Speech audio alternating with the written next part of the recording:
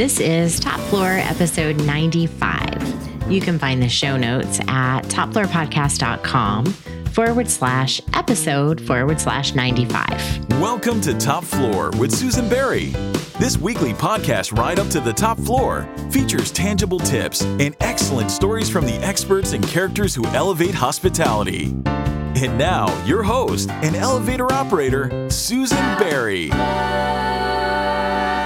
I'm talking to Stephanie Smith, CEO and digital matriarch of Cogwheel Marketing, about who her agency helps. Stephanie, there are no shortage of marketing agencies in hospitality. What sets Cogwheel apart? Our specialty is really working with branded hotels, primarily ones that operate as franchisees under Marriott, Hilton, IHG, and Hyatt, including all of their soft brands. How do you replace a field marketing team from the brand, or do you? Every company is in a different journey on their digital marketing. Depending on where ownership or management company is, we're nimble enough we can meet them where their needs are. If they have somebody on their team that's doing digital marketing, we can certainly complement them given where their skill sets might lie. What about focusing on direct bookings versus OTAs? We like to look at it as a total online presence because, yes, we want to drive as much as we can for our book direct strategy, but we also have to realize that OTAs have huge marketing budgets that's really going to be hard for a hotel to compete with. So we use those tools when it makes sense. We have to really look at the data and say, okay, this is what's happening and how do we adapt all of our digital marketing strategies to what's happening for that hotel in that market. Welcome to the show. Omri Shalev is one of those rare chief technology officers who is as good in front of the microphone as he is behind the computer screen, a trait he attributes to an international upbringing in Tel Aviv and Mexico City, as well as his time in the Israeli army. As co-founder of Rico, Omri seeks to make the hotel procurement process less about text messages and juggling supply chain issues, and more about a streamlined marketplace similar to what a consumer experiences on Amazon. Today, Omri and I are going to talk about what it's like to build a startup in the hospitality industry during a global pandemic. But before we jump in, we need to answer the call button. The emergency call button is our hotline for hospitality professionals and other curious people who have burning questions. If you would like to submit a question, you can call or text me at 850-404-9630. Today's question was submitted by Peter, and Peter really has quite a long description and paragraph before he gets to the question. So basically, Peter says that he's really excited about artificial intelligence and all of the possibilities that come with it. And he's been experimenting with ChatGPT and DALL-E and has been reading everything he can get his hands on and listening to all the podcasts about it, et cetera, et cetera. And one of the things that he's noticed is that people keep warning you that ChatGPT is not always accurate. So if you're asking ChatGPT to help you write an article or an essay or whatever, that you have to go back and check the facts because they're not necessarily always accurate. So this leads us to Peter's kind of question. And Omri, I have to be fair and say that this may be a little bit of a stretch of a question for you. So we can just talk it through and figure out if we think there even is an answer to this question. But what Peter is wondering is, if ChatGPT and other artificial intelligence tools aren't necessarily accurate right now, on the one hand, but on the other hand, people keep talking about how great they are for writing code. How can we trust that the code works without going back and rewriting all the code? Like, how can you tell if the code works? Now, I am not a coder, so I have no clue even how to begin to answer this question. You're a software developer. I thought you might have some sense of what a good answer for this would be. What do you think? So I think that, first of all, AI is definitely here to stay. If we look back a little bit of the revolutions that we had in the history, for example, the Industrial Revolution, where it basically replaced us physical muscles in a way in the factory itself. Here we're talking about something a little bit different, something that replaces our mind, our thinking, our creativity. So this is a huge thing that has been happening to us as human beings. I think it's a great era to live in and experience that. Regarding to the questions about how can we know if the output of the ChatGPT is correct or not, I think this is one of the biggest questions AI in general has, because the output can be really good. However, the journey for the model, the trained model, all the machine learnings behind the scenes and all that, some of us don't really understand all the things that the AI or the model went through to get us to that question, to that answer. So I think this is a very interesting one. With code, actually, it's very simple because you just run the code, and if it works, it works, and if not, it's not. However, it comes to more of crucial questions. For example, instead of going to the doctor, you can ask ChatGPT, hey, I got this and this. Is it okay? Should I go check myself? And then he says, well, it's an emergency. You have to go to the hospital right away. But you have no idea how the model got to this question, to this answer. So how can you really predict if should I go to the hospital or not?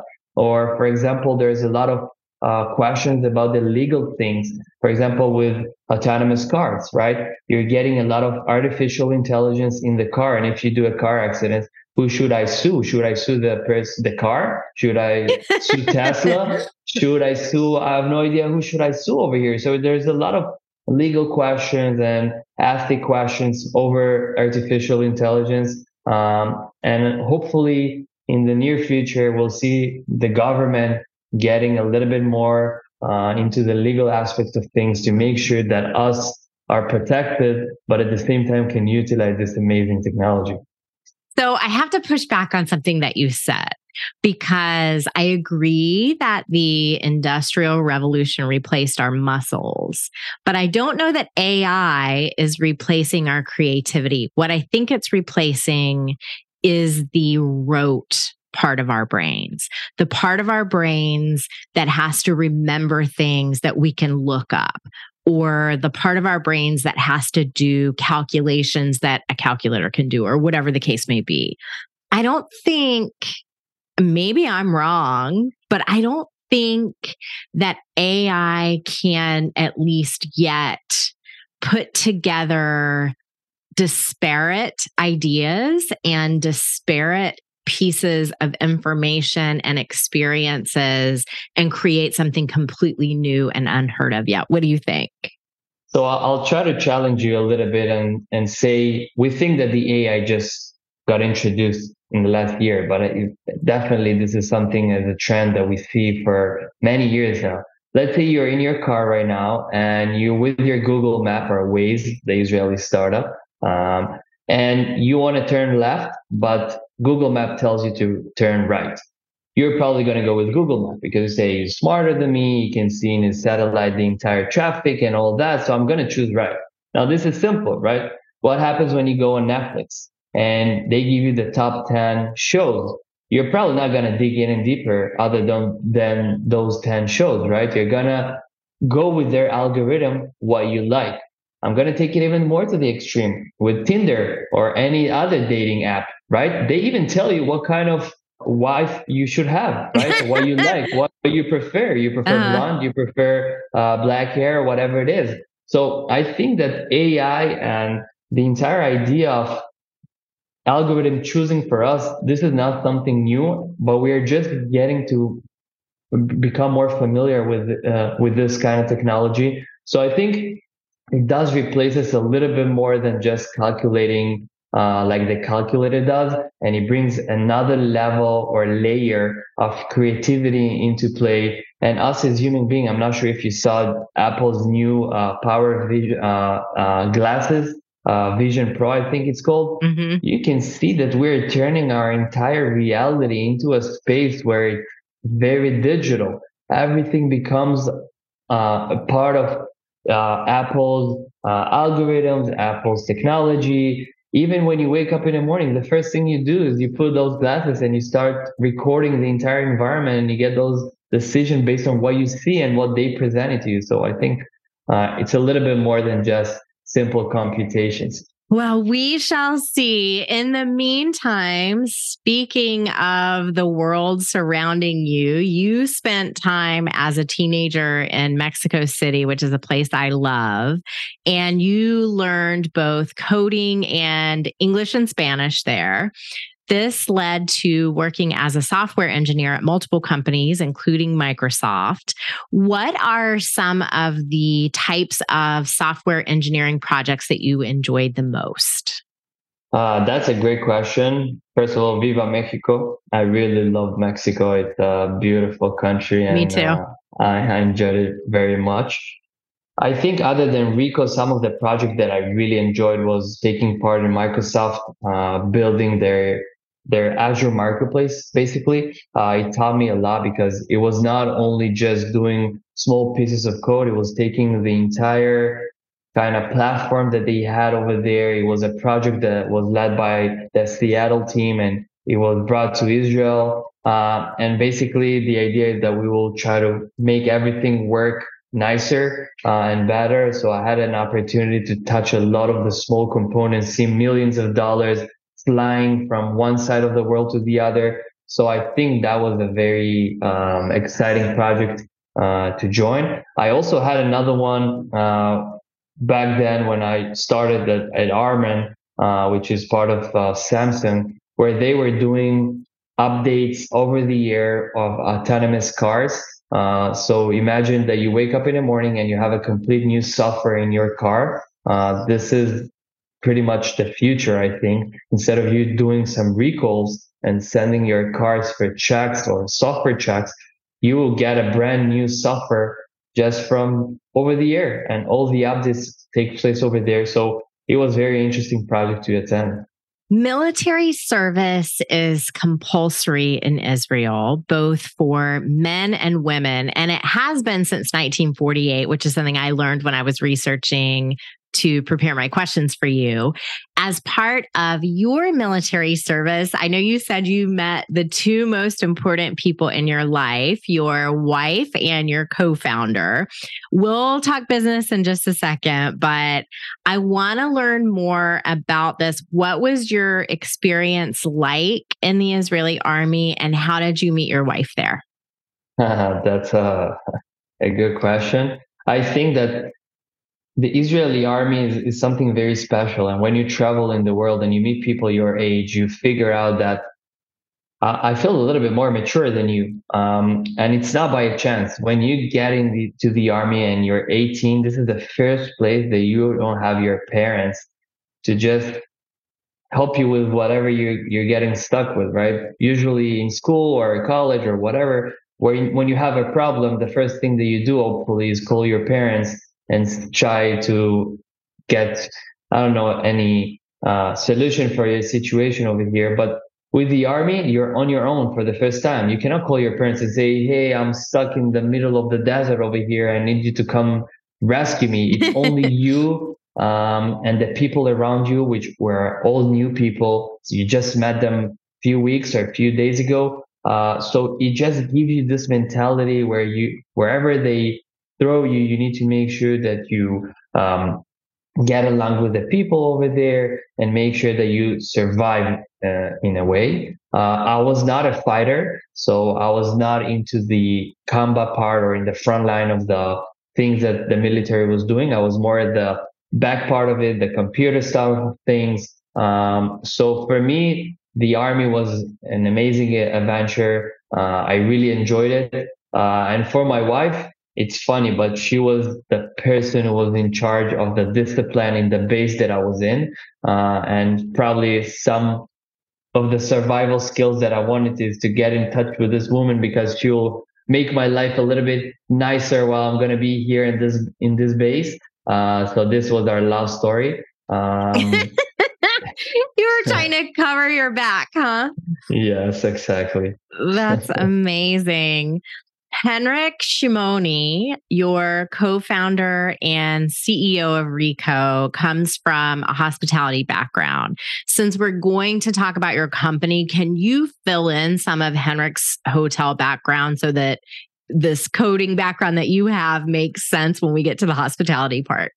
Yeah, for sure. So Henrik started, his path was probably very clear for him because his family has a chain of hotels here in Israel next to the beach, really nice one. So the trajectory for Henrik was I'll finish the army, I'll go study hospitality and management. And then, as his grandfather wanted to make sure that he will learn all the bits and bytes of the business, starting from selling popsicles in the pool all the way to running one of their properties and eventually the entire chain. So his entire career was basically starting from a 14 years old teenager who grew up basically in the hotels, every Friday dinner, everything was in there, to eventually moving between the housekeeping and the reception, and also the food and beverage area, which we'll probably talk a little bit when we get to Rico.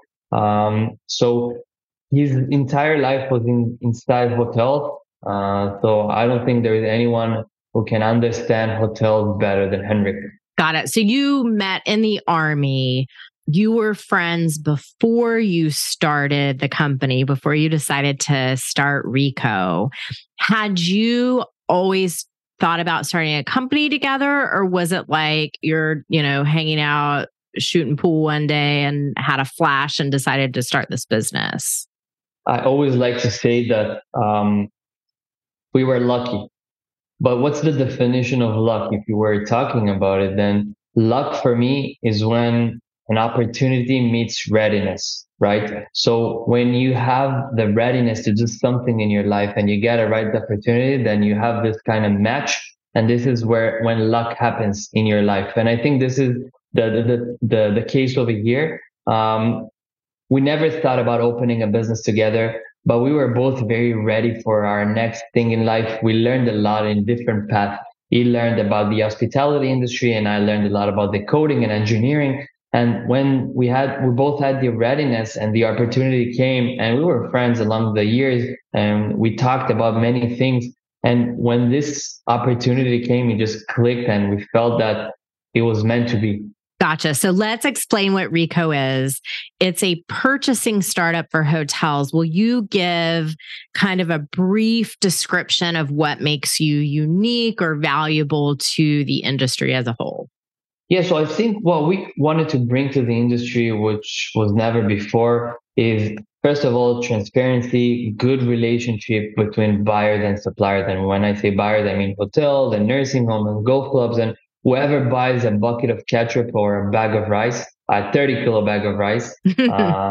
So those are the buyers, but also the supplier side can be large distributors or local ones. We wanted everyone to play nice with each other because it's such a great industry that works in a very traditional way. So for us, it wasn't just solving it on one side, it was connecting them together in a platform that makes sense for both of them to work with each other. So Rico is not only the ordering part of things, it's a complete marketplace where both sides can play with each other, can be transparent, can share data, and make the communication much better, which was not the case or is not the case currently in this market. Because even if you see some ordering platform where we have the ability to send an email to the supplier or a text through the platform, this is not what we do. We try to build something that is more a little bit like Amazon, where you can sign up with your credentials, see the multiple suppliers, get everyone to collaborate and play with you and order from you as a supplier, and eventually make the entire kind of experience of purchasing easy and not like today, which can take us 1 or 2 or 3 hours to complete. So let's talk about that, because when I first learned about this company, I was like, isn't that how it works now? Like, how is this different? And I was very surprised to learn that it actually is quite different. What is the problem that this solves for hotels? So usually if you look at today's world, you see, first of all, the hospitality industry has a lot of shortage in labor. So sometimes you don't even have a purchasing manager to do all the procurement stuff. You have the chef. The chef needs to cook for 300 people the day after, but alongside his job, he needs to also do the ordering. Now, ordering doesn't end up with one like us in the B2C world or private world, where we have one grocery store that we go there, we buy the things that we need, and we're done. Chefs have 5, 6, 7. We even have cases where they have 20 suppliers that they work with on a daily basis, and they need to maintain this relationship through texting, emails, going between several websites, calling sales rep, even doing sometimes cash and carry themselves, going physically to a place to get the items. So all this is very time consuming for a chef who needs to do many other things. Not talking about all the manual work and all the pile of papers that just pile up and eventually lands on the accounting table. So with Rico, the idea was to get rid of all those traditional ways of working and bring everything to the digital space, one-stop shop where you can enter, see all your suppliers and more, and eventually communicate through your mobile app or through our website. Does it help the vendors or suppliers with anything, or are they just sort of like, who cares, we're here, might as well distribute our stuff on this platform as well? This is very important because when you build a marketplace, it has to be two-sided. Otherwise, it's not going to work. You have to make sure that the suppliers are happy the same way. We are not touching prices. You will offer whatever price you want. It's not our game. What we want to offer the suppliers is a little bit more insight on what's working for them and what's not. If you are sending a delivery or have to track because you have a lot of missing items, this is not a good practice for you. We would rather to give you the information that you need or pick the right supplier. So he's gonna maximize his profits on that specific delivery. We can even offer you payment solutions. So instead of getting your money net 30, you can get it the day after through our payment solution. So there are a lot of things that we can offer to the suppliers as well. Because again, if the suppliers are not going to be happy, it's not going to work. It has to be solving the problem for the two sides. That makes a lot of sense. You've probably learned this in your journey so far, but I can tell you after many years in this industry that the hotel business does not always welcome change with open arms. What is some of the pushback that you've gotten about the idea of sort of streamlining the purchasing process this way? I think people are scared sometimes with them getting replaced with, as you say, AI, machine, and all those fancy words. That's not the case, obviously. I'm here to make their life easier, not to replace anyone. So I think they feel a little bit scared. They're not very technological in some cases. Even though they can be very young, they're not technological, which is, it's not necessarily because you're young, you're technological. It really depends what type of industry you're used to or the manners that you used to work. So those are mainly the kind of pushbacks that we get, but we mainly get it in the first 1 or 2 weeks. And after they get used to the technology, they just fall in love. Like any other person who uses something for the first time and he's scared of it, after it's like riding a bicycle. You see, okay, it's really easy. It clears my day. It makes me more time to do some other things that are very important. It makes me look better to my boss. So eventually they understand that we're here to make them look better, do more efficient work, and so forth. This sounds like a good time to take a break. After this, Omri and I are going to talk about disrupting a very traditional way of doing things and how time zones are my blind spot. Be right back. I'm chatting with Stephanie Smith from Cogwheel Marketing about how her company helps branded hotels make the most of the marketing tools available to them. When do hotel owners or management companies engage Cogwheel versus working with a brand's internal marketing team? We help a lot of hoteliers with openings and conversions. And that's a big, strong push for a short amount of time. For a lot of different management companies, we're handling their paid media, everything from their advertising in Cody, Google, social media, search and optimization, all of those things.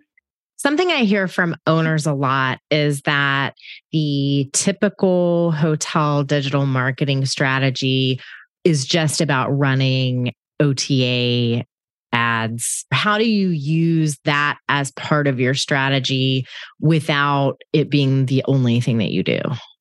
OTA ads kind of fall into that Hail Mary bucket. So a hotel comes to us in the middle of the month and they say, hey, we're not going to meet budget. Then we're like, yikes, the only tool in our tool belt that you can run to affect in the month is running those OTA ads. It's really important to understand the flywheel of the entire customer journey. People tend to focus on the transaction where people actually make the booking. And while that's important, you have to understand the entire research process, what happens before, during, and after the booking to create a complete strategy. We like to make sure that our listeners come away from every episode of Top Floor with some practical and tangible specific tips to try either in their businesses or in their personal lives. A few months ago, you announced a $10 million seed round of financing led by a couple of VCs. Do you have any tips for hotel tech startups that are looking to disrupt a very traditional market when it comes to fundraising specifically? Like, I don't think you have any competitors in this space. So how did you raise funds when you couldn't say like, oh, here's somebody who's, carved the path? Does that make sense? Yeah, it does. And I think the investors that you're looking for has to fit the visions that you have. Otherwise, it's not going to work, because if you're going to disrupt the market, and it doesn't matter if it's the hospitality one or any other space, you need to make sure that the investors that you have right beside you or behind you understand the difficulties of doing a disruption. It's not an easy thing to do. It's not an easy thing to educate a market. But definitely if the investor understands that, and he understands that at the beginning, you might have customers that are not willing to embrace your product because it's not sticky enough for them, because it's not doing what you promised or whatever it is. They need to understand that this is part of the growing process of changing an entire industry, because eventually the amount of things that we can do to improve things right now is tremendous. We can have a lot of things to improve in the industry, its efficiency, but you have to make sure that you find investors that understand what your goals are and what vision, and just stick with you in bad days. Do you think that you were a more attractive investment because you had already sort of made the leap to global reach? Like, you are not just an Israeli company, you've gone global? Definitely. I think that, Israel is a lovely country, but we only have around 430 hotels, which is great, but not enough for building an empire. In the US, you have around 70,000 hotels. So it's a little bit more appealing for VCs try to, not make 10 times on their money. They try to make 1,000 times on their money. So definitely this is something that helps you if you reach to a market which is not only blue ocean, but also very big, where you can scale and grow. It makes a lot of sense to the VCs. So speaking of being global, do you have any tips for doing business across time zones? And I have to tell you that there's a reason I'm asking this question. I'm a smart person, sort of, but I have a blind spot about time zones. I cannot memorize time zone differences.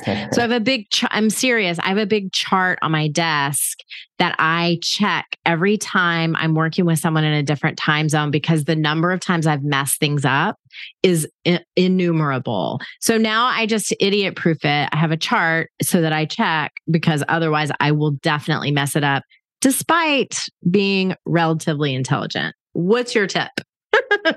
Well, first of all, you have a lot of great tools nowadays that can really help you to do the kind of automatic transitions to the different time zone, if it's in your email or the way that you set your meetings, if it's with Calendly or all those tools which are doing great jobs in scheduled meetings and all that. I think in general, it's very hard. Israel and Miami or California is very far away. Sometimes I get, if I'm in California, maybe 1 or 2 hours to talk with the people in Israel. It's very, very hard. And as the founder itself, you find yourself working in some ridiculous hours, 1 a.m., 2 a.m., just to make sure that everything is functioning properly. Obviously, it's not ideal and not sustainable, but you got to do what you got to do, right? So my tip will be to probably try to stay in the same zone and not spread too far away. But if it's a mandatory thing, then use the tools and get used to the fact that you're not going to get a lot of sleeps in the next couple of years.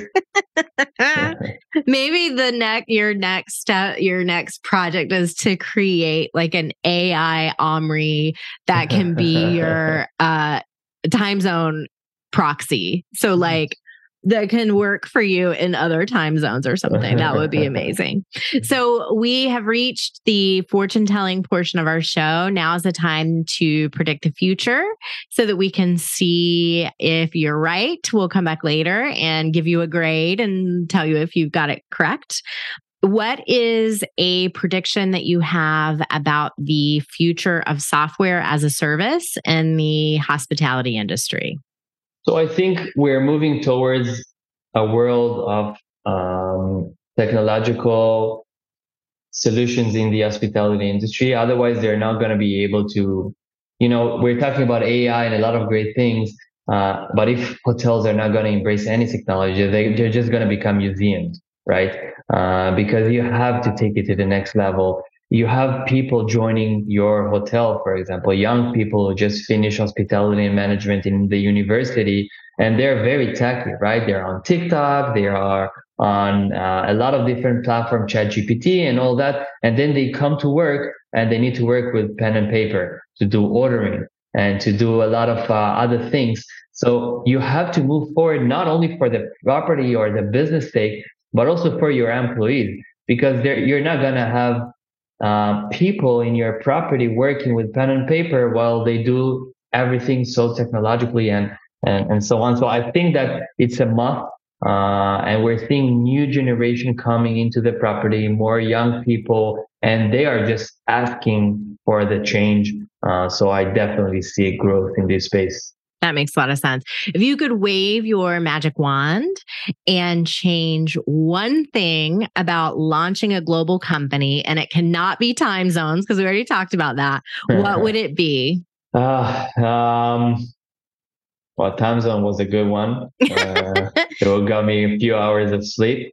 Yeah. But maybe language. It's very hard for me. You could probably hear that I speak English fine. I'm not fluent in the same way as I'm in Hebrew. And there's a lot of cultural differences in where we see things. So I wish if we're asking for something to just disappear, the language barrier or the cultural barrier, where we could just easily talk one language, understand each other properly, because I have so many great jokes to say in Hebrew that I cannot say in English. But yeah, I think language is one thing that I would just remove completely from my day-to-day struggles. That's so interesting, because I would bet you all the money in the world that 99% of Americans are like, we're the biggest morons. Every other person in the world can speak 3 or 4 languages and they sound like geniuses and we're morons. So I think you're doing just fine. Congratulations. All right. What is next for you and what's next for your company? So I think next to the company, we're starting to spread outside Florida. We started in Florida, a great place to start for, especially in the hospitality world. We're starting to scale a little bit outside, going to New York, going to California, Texas. There's some other great opportunity over there. One goal for me is just to stay happy, smile, enjoy the journey because it's a long one. It's a marathon. We are here to change a complete industry. I want Rico to be in every single property. I want to go on a vacation and I'm going to ask the food and beverage manager, what are you using? And he will say, Rico. That's for me, going to be the biggest win. But till then, I just want to have fun, enjoy, meet amazing people like yourself and enjoy the journey. Awesome. Okay, folks, before we tell Omri goodbye, we are going to head down to the loading dock where all of the best stories get told. Going down. Omri, what is a story you would only tell on the loading dock? Okay, so just because it's me and you and no one else is here. Totally confidential. The first customer that we had, it was here in Israel. I went and I presented the product. And then I told him, hey, you have this nice chat over here that you can send basically any questions. And we have our team to help you with that. And he was so excited about it. So he started in front of me. Let's try it out. Well, the only person who was in charge of the customer service was me, and I was doing the demo to the customer. So what I did was I just took a step back. I just got the notification on my phone and I answer them and I say, he asked something about the price. I see that the price dropped and I just say, hey, well, we see that the price is changing. Maybe you should wait a day or two and it will get better. And he was so impressed. He was like, oh my God, this is the best service. This is the fastest response I ever got. And it was so funny. Hopefully he's seeing it and he's laughing right now. I want to make sure. Didn't know that it was you doing it. Like he couldn't tell. He didn't know. He couldn't tell. Oh, he was so excited that it was so fast. It's even better than Amazon. It's so quick. So yeah, it was a funny one. I rest assured and promise you that since then we got a bunch of people doing the customer service, and it's not me answering all the messages that we get now. That is amazing. Well, Omri Shalev, thank you so much for being here. I know that our listeners got some great insight into what startup life is like, and I really appreciate you riding up to the top floor. Thank you so much. I had such an amazing time, and I appreciate you. I am finishing up my mini interview with Stephanie Smith, CEO of Cogwheel Marketing. Stephanie, on LinkedIn and in your newsletter, you use the hashtag #AlwaysBeLearning, which I love and I wish I thought of myself. How does that play out in your company culture? This is both an internal and external mantra for our company. Internally, it's how we collaborate with our team members. It also comes into play with the people that we hire to be on our team. Externally, it plays out into the blogs that we write, the newsletters that we send out on their different educational journey. And if we can meet them where they are, then it's going to give digital marketing a seat at the commercial strategy table. You are really focused on making sure that you continually update the tools in your toolbox. What is the latest new thing you've learned about and implemented for Cogwheel Marketing clients? It's funny you talk about tools in your toolbox. It's a term that I use a lot with our team because in the digital marketing space, there's probably 100 different things that you can do. There's been a lot of talk around moving into a cookieless world. We've been doing a lot of testing with first-party data to run campaigns that are, instead of throwing stuff at a wall to see what sticks, we've been more intentional about segmenting and understanding who we really want to go after. We've been testing device ID targeting so we can really understand where guests have been going, understanding their patterns, who's in market, and then playing that to target people that have stayed at your competitor hotels to really bring awareness to a specific asset.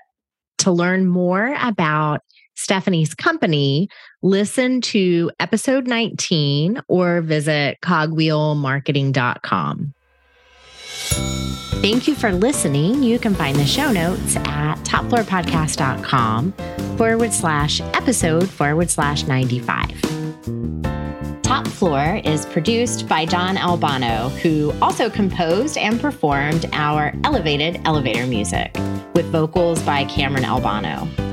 If you enjoyed the episode, please share it with your friends and colleagues after you leave us a 5-star review. You can subscribe to Top Floor on Apple Podcasts, Spotify, Stitcher, or wherever you like to listen. Thanks for listening to the Top Floor Podcast at www.topfloorpodcast.com. Have a hospitality marketing question? Reach us at 850-404-9630 to be featured in a future episode.